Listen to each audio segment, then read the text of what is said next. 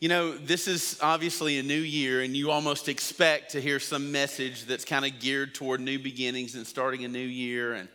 And it really is true that now, more than any other time of the year, we are thinking about reing things, aren't we? And I say reing because there's all sorts of re's that we talk about this time of year.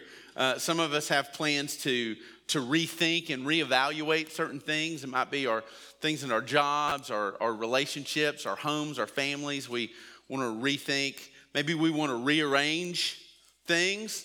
Maybe in our houses we want to rearrange or reorganize. Or maybe some of you are here this morning out of a desire to recommit yourselves to coming to church, to being in worship. There's all sorts of re's that we do. And I just think it's kind of funny when I started thinking about all of the re's that we do.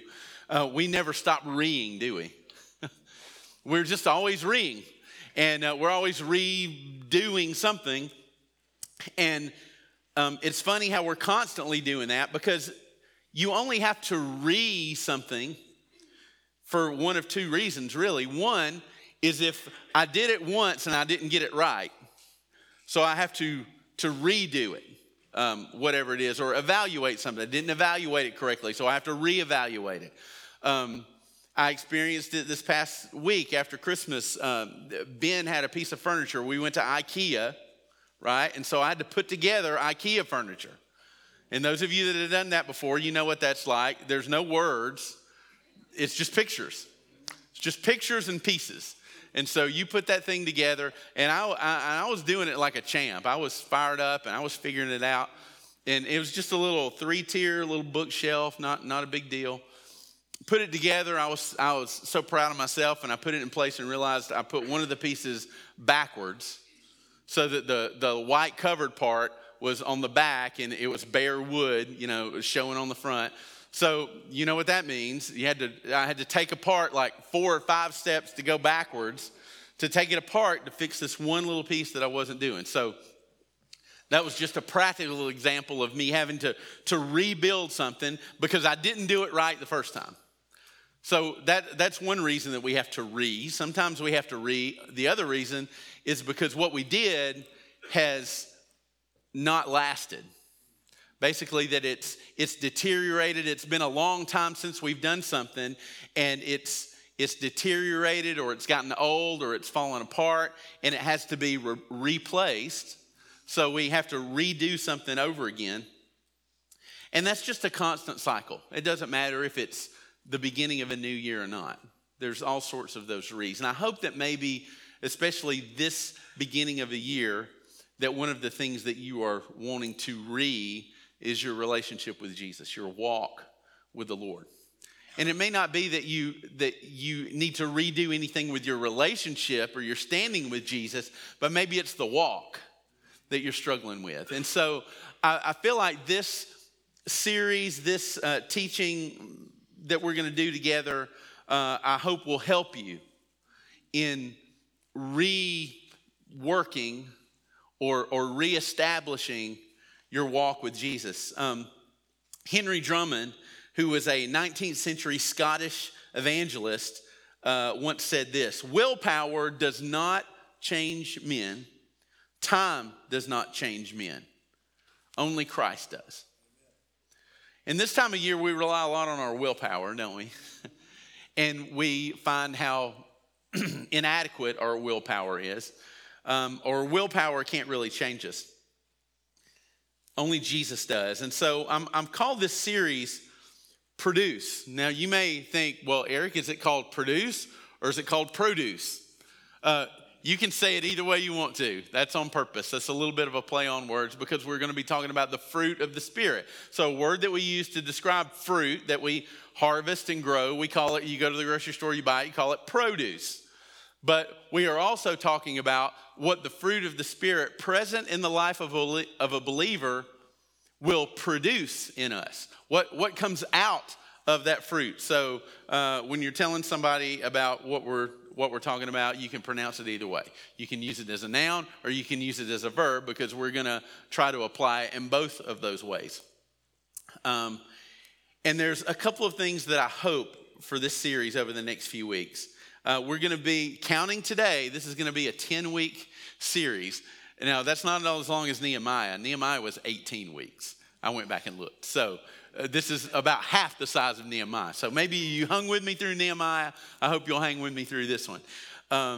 But I hope one of two things will happen for you, that you will see the fruit of the Spirit present in your life through our time in His Word together, and you'll understand greater how it grows, and that you'll be able to, in that desire to want to reestablish or reevaluate your walk with Jesus, that this will benefit that. But I also believe that a result of this series, and I pray that a result of it will be that the Holy Spirit may show you the absence of the fruit of the Spirit in your life. That there may be people who are here that maybe for the first time realize these things that the Bible says are supposed to be a part of my life, I just don't see them. And in understanding that the fruit is not there, they'll come to an understanding that it's because the Holy Spirit's not present. And if the Holy Spirit isn't present in our life, that means we don't have a relationship with Jesus and that we're lost and we need Him. And that maybe people may come to salvation and trust in the Lord for the first time. But we're going to be spending a lot of time in the book of Galatians. So if you want to go ahead and find Galatians, we'll be in chapter 5 today. And we're going to begin here. And we're going to go back to Galatians 5 every week. We're going to look at Galatians 5, especially verses 22 and 23, because that is where Paul gives us this list of characteristics for what the fruit of the Spirit produces in us. But before we start talking about the individual characteristics of the fruit that's in those verses, I want us to leave today with a full understanding of where the fruit comes from. I could go outside at my house or here at the church and I could dig a hole and I could put any number of things in the hole and I could cover it up. But the only thing that will grow a tree that will bear any fruit is a seed. I can bury my iPhone. That's not going to do anything. I can bury my shoe. I can bury whatever. I can bury money. I can bury any of those things in the ground. It's not going to produce anything except if there's a seed. And so there has to be an appropriate seed to bear this appropriate fruit. If there's a certain kind of fruit that I want to grow on a tree, I have to make sure I've got that kind of seed that corresponds to that kind of fruit that I want to grow. And so before we start talking about the fruit, I want us to get a good understanding of what seed are we talking about. What is the seed that the fruit comes from? The book of Galatians, ultimately, if you read it together, it's about freedom. Theologians have called the book of Galatians the Declaration of Independence for Christians, or the Magna Carta of Christian liberty. It's one of the strongest theological pieces that we have in Scripture of the doctrine of salvation by grace through faith. When you study church history, we know of Martin Luther, who was one of the primary and most impactful reformers of the church. And most of Martin Luther's work and his efforts in the Reformation were fueled by his study of the book of Galatians and his defense of the doctrine of salvation by grace through faith in a time when the church was predominantly teaching a salvation that came through works. Luther saw that in Galatians that's not the case. And his study of this book motivated what became the Protestant Reformation. Salvation by grace through faith and freedom from sin and bondage to religious legalism. Paul is writing the letter to the church in Galatia because there were Jews who were trying to tell all the new believers that before you can really become a Christian, you have to go back and adopt and adhere to all of the laws and the rules and the ceremonies and the rituals of Judaism. And you have to do all of these things before you can have a relationship with God through Jesus. And Paul speaks up and he writes urgently to the church to say this is not the case, because that is pure legalism, and legalism is not the gospel. And so he's correcting that. And when we get to chapter 5 is all about that freedom that we have, because legalism is another form of bondage. And Paul says that's not what Christ has saved us for. He has saved us to set us free, not just from sin, but from legalism. And so chapter 5 is all about that freedom and how that freedom is reflected in our lives once we come into a relationship with Jesus by grace through faith. And so I want us to start in verse 16. We're going to look at verses 16 through 26 in chapter 5. And we're going to look at it a little bit at a time and try to build a foundation for everything we're going to talk about over the next 9 weeks. Okay? So look at verse 16 with me. In Galatians 5, it says, I say then, walk by the Spirit, and you will certainly not carry out the desire of the flesh. For the flesh desires what is against the Spirit, and the Spirit desires what is against the flesh.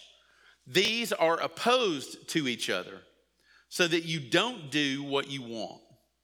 But if you are led by the Spirit, you are not under the law.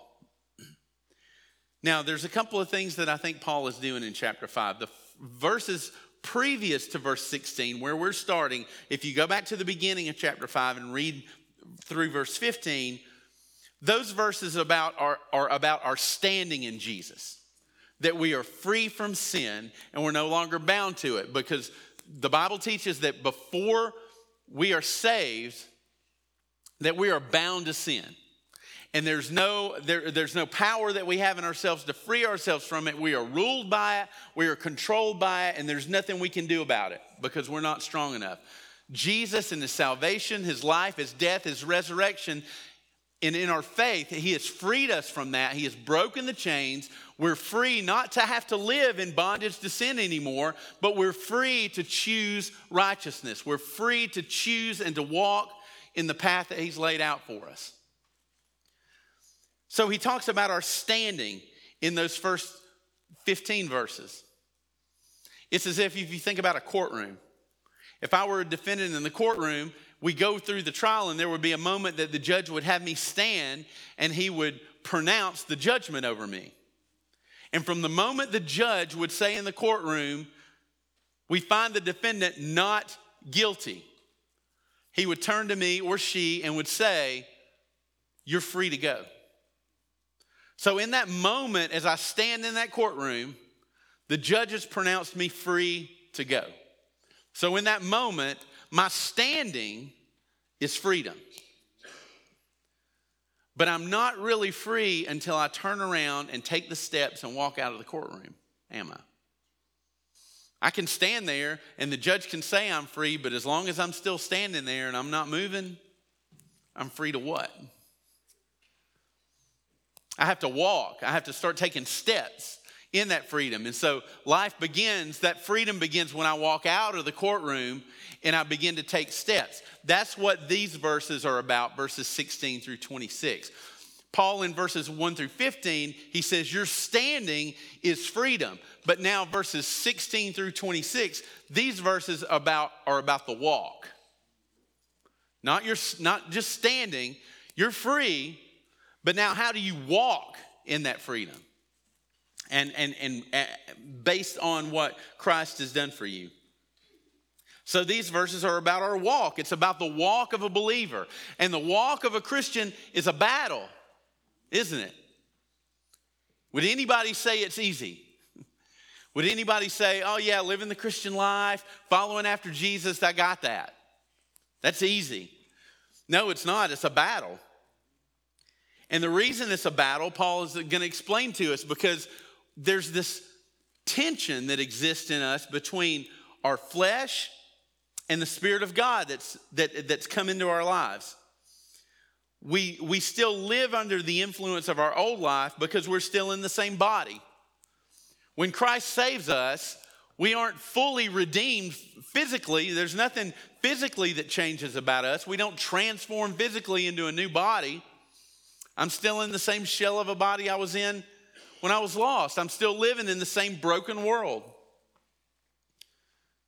So that influence of the spiritual nature is still a part of me because I still live in the same flesh. But now what's different is that rather than being bound to sin in my flesh, I've been freed from it spiritually.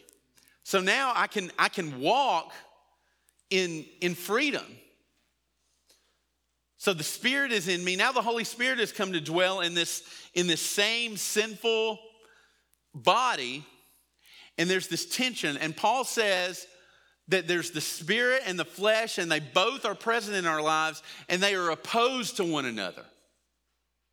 That means they'll never mix. When he talks about flesh too, that word flesh, every time he uses flesh, it's not just talking about physical body, like literal flesh and bone. He's talking about the nature of our flesh, our sinful nature. Anything in us that is in opposition to God's righteousness. Any rebellion that's in us. And we still have that. And they don't mix together. It's literally like oil and water.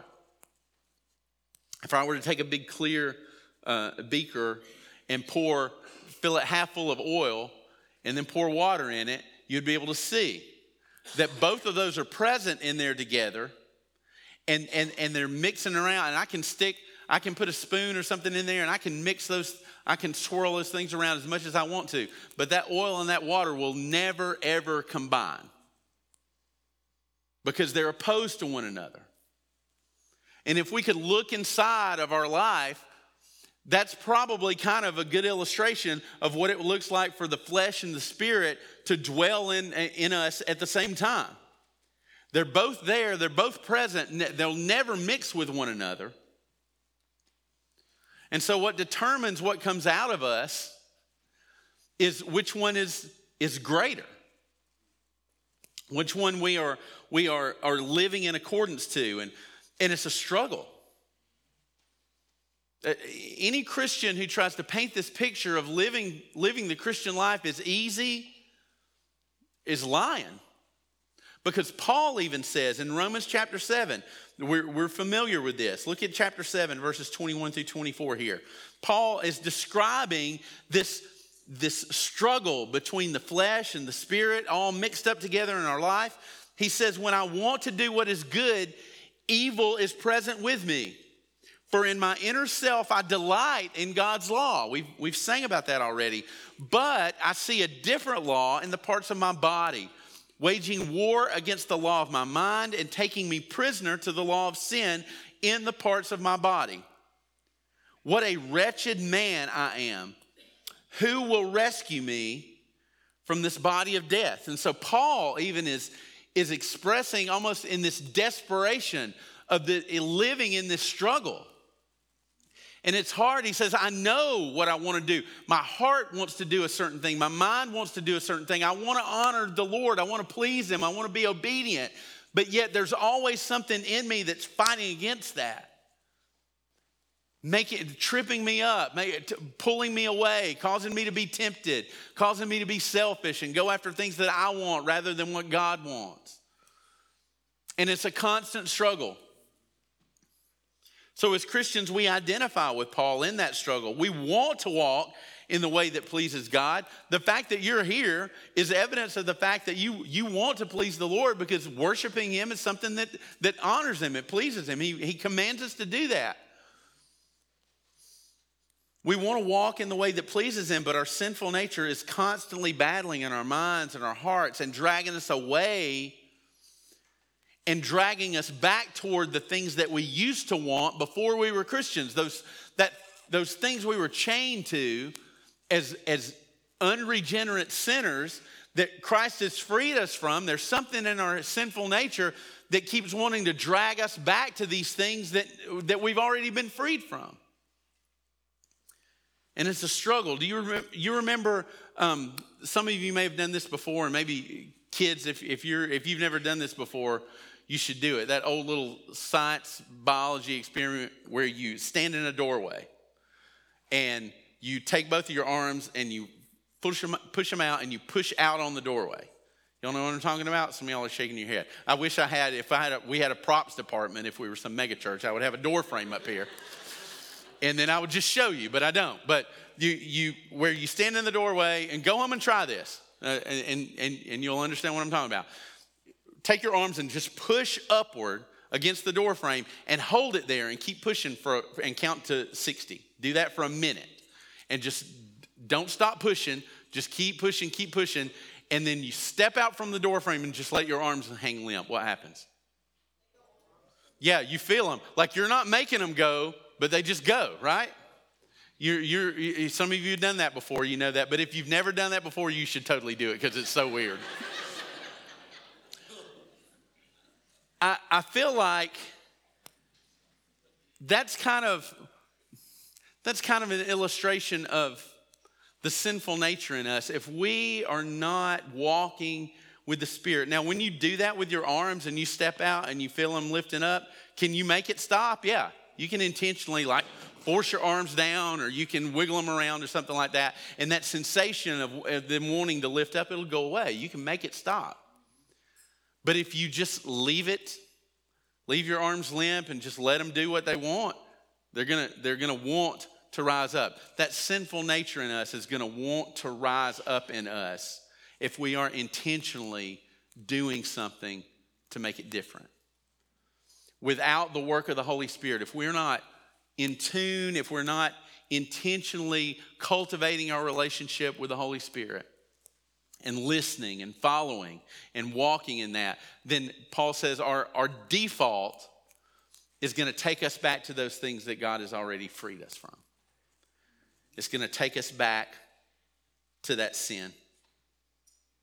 Here's the first point. This is why we need the Holy Spirit. The Holy Spirit is the only power we have to walk in the freedom of salvation. The only power we have to walk in freedom is through the Holy Spirit.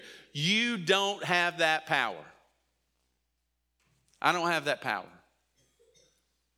That's where willpower comes in, and willpower, when it comes to walking the Christian life, does you no good. The only power that will enable you to walk in the freedom that you have been given in Christ is the Holy Spirit. Not your willpower, because your willpower is faulty. It's sinful. Just like there is no salvation without Jesus, right? There is no salvation of our souls without the work of Jesus. There is no sanctification in our life without the work of the Holy Spirit. And you say, what is sanctification? That's one of those big church words that just means the making of ourselves into the image of Jesus. The more we grow, the more we become like Christ through our obedience and our relationship with Him, the more He's making us. Sanctification starts when we give our lives to Christ, when we trust Him, and it's a continuous process that won't be complete until we stand face to face with Him and we're made perfectly complete in Him.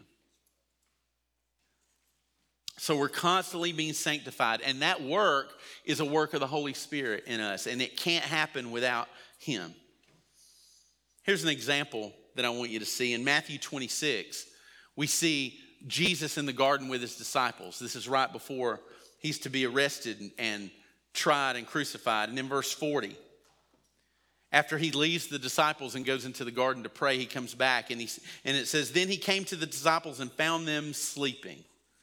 And He asked Peter, so couldn't you stay awake with me 1 hour? Stay awake and what? Pray, so that you won't enter into temptation. The spirit is what? Willing, but the flesh is weak. Jesus is trying to teach Peter and James and John this principle in this moment. He comes back to them. After He asks them to stay awake, He comes back. They can't. They're so physically exhausted. They're emotionally exhausted. They can't stay awake on their own.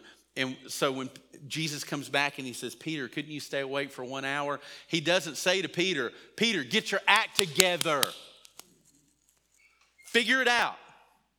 You should be able to stay awake for just a little while I go in here to pray. You should be ashamed of yourself. get yourself together, figure it out. This is ridiculous. Jesus doesn't say that. He says, stay awake and what? Pray. You know why he told them to pray? Because he was telling them, you've tried it on your own and you can't. You are physically not able to do what I'm asking you to do right now. And the only way you're going to be able to do it is if you rely on the Spirit. So you need to pray. You need to pray and ask for the Holy Spirit's strength to help you do what I'm asking you to do, because without him, you won't be able to do it. And he says what we experience every day. The Spirit is willing. It's not that they didn't want to be there for Jesus. Of course they did. But it was their flesh. It was pulling them away. It was that sinful nature in them that was keeping them from being able to do what Jesus asked them to do. And Jesus said, the only way you're going to be able to do it is to pray. Rely on the Spirit. The same is true for us. Though the Spirit's been given to us and the Holy Spirit is in us, there is still a command to follow his leadership as he enables us to do what we can't do on our own. Paul is telling us in Galatians 5, the more steps that we take in step with the Holy Spirit, instead of doing things on our own, the less we will see our sinful nature win out in the daily battles that we face. The more we intentionally walk. And see, there are two things when it comes to the Holy Spirit and his power that he gives us to walk in the life of a believer. There's a call to rely on the Holy Spirit, but there's also a call to respond to the work of the Holy Spirit. See, some Christians will make it too much. That's the only thing. I kind of cringe sometimes when I hear people throw out that cliche, let go and let God. And I understand what people mean when they say that. But there's a little bit of that implies I don't really have to do anything. I just have to let go of everything and just let God do whatever he's going to do in me. And if he's going to make me into what he wants me to be, I just got to let him do it and take my hands off and sit here and do nothing. But that's not really the call of the whole counsel of what Scripture says. There is also a call for us to respond. Yes, the Holy Spirit comes into our life and he does a transforming work that we can't do on our own. He empowers us to do what we can't do by ourselves. But there is still all throughout the New Testament the call to respond to what the Holy Spirit is doing. To walk in step with it, to take action, to take responsibility for what's been put in our lives. We can't just sit back and say, well, the reason I'm not close to God is because God just hadn't made it happen. He's given us everything that we need in the Holy Spirit. All of the power that's necessary. So in these next verses, starting in verse 19, Paul has talked about in the verses before the struggle between the flesh and the spirit, and both of those, the oil and the water that's swirling around in our life, they're both present. And he shows us that our default is the flesh. If we're not walking in the Spirit, then we're going to walk in the flesh. There's only two options. So he shows us, what does the attitude and actions of the flesh look like? Look at verse 19. Now, the works of the flesh, he says, are obvious. That means it doesn't take a rocket scientist to figure it out, to see it in our life and notice that these are worldly, fleshly, sinful things. And then here's a long list: sexual immorality, moral impurity, promiscuity, idolatry, sorcery, hatreds, strife, jealousy, outburst of anger, selfish ambitions, dissensions, factions, envy, drunkenness, carousing, and anything similar. You notice that he puts that on the end as if to say, as long as that list is, that's not everything. There's even more that are the works of the flesh. I am warning you about these things, as I warned you before, that those who practice such things will not inherit the kingdom of God. Now, anytime you read, will not inherit the kingdom of God, our ears kind of perk up because we want to go, hey, is that me? And we can get confused, and this can kind of scare us because we can think, okay, I know lost people who sometimes do those things, but sometimes they do good things too.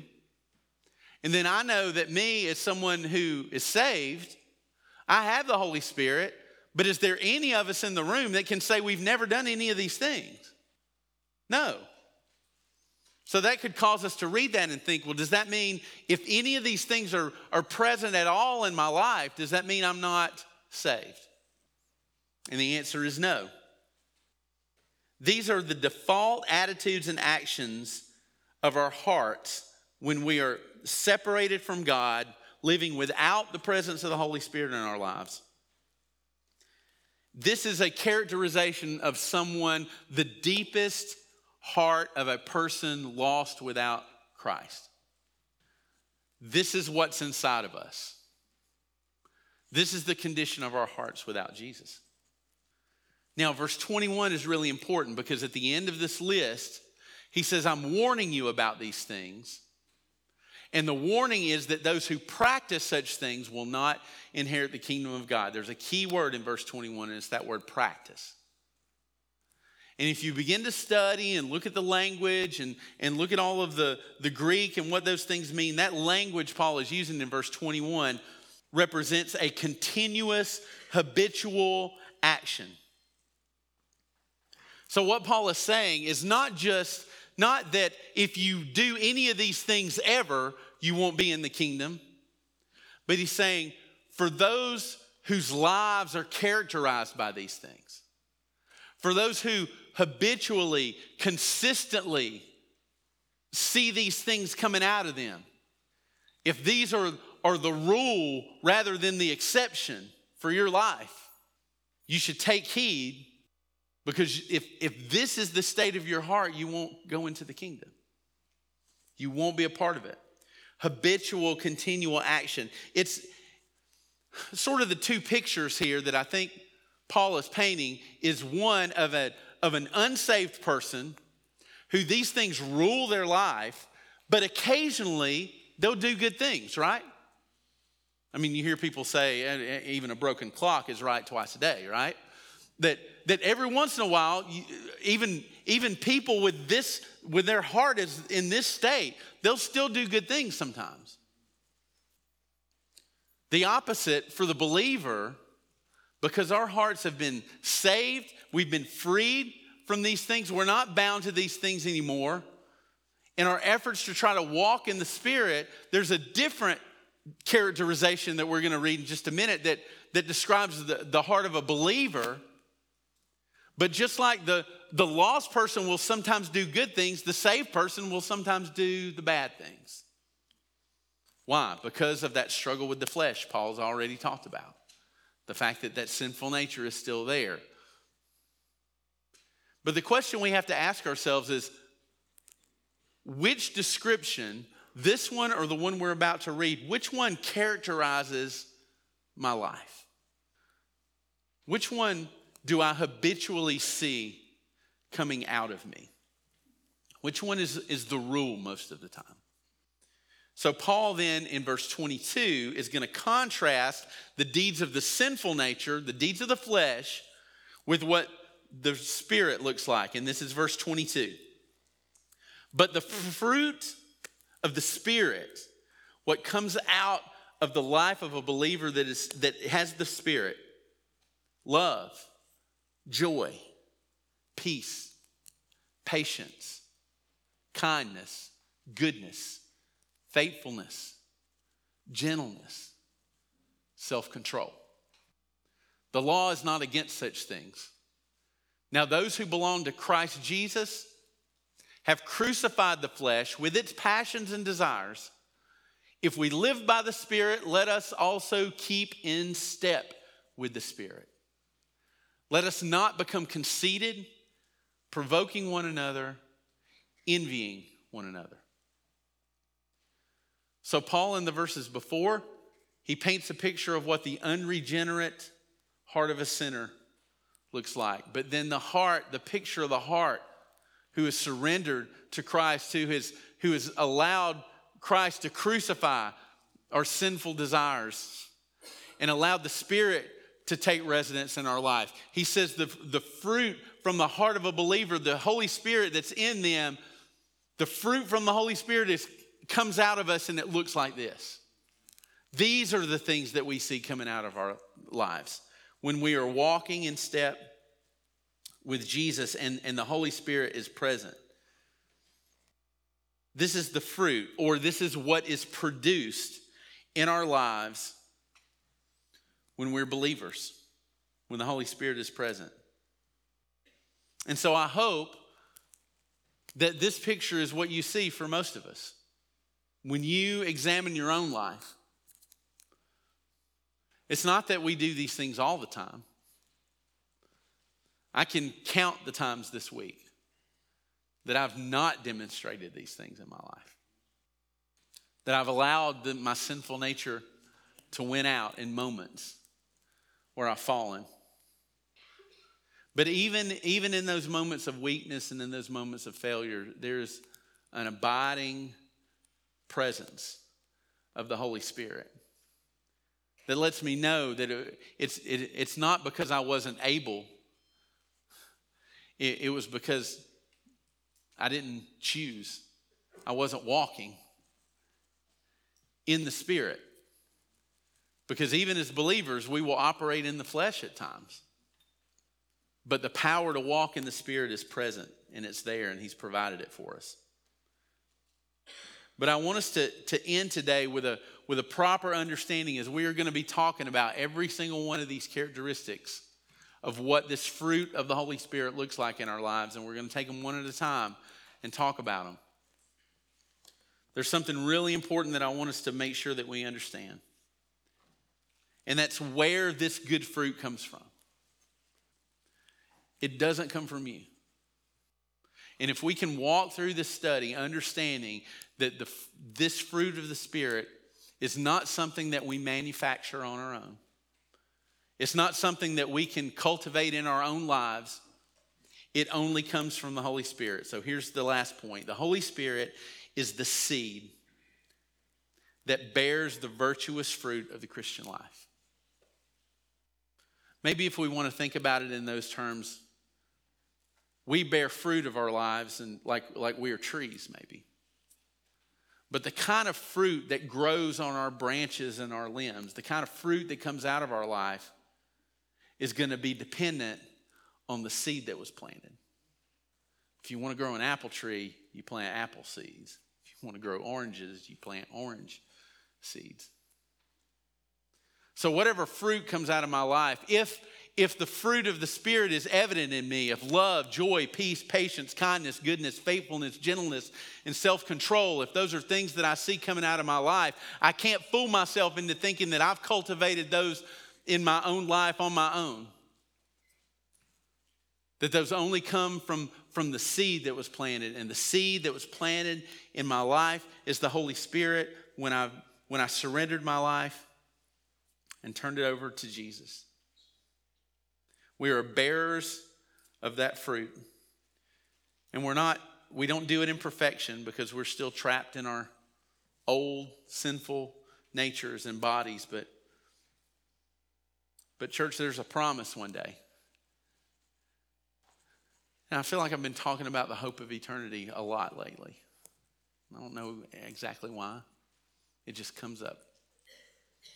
But one of the promises that we have in the resurrection, in the promised resurrection, is there will be a day when Christ comes and our bodies are resurrected. And we're given, and those of us that are left are caught up together, and we're given a new body.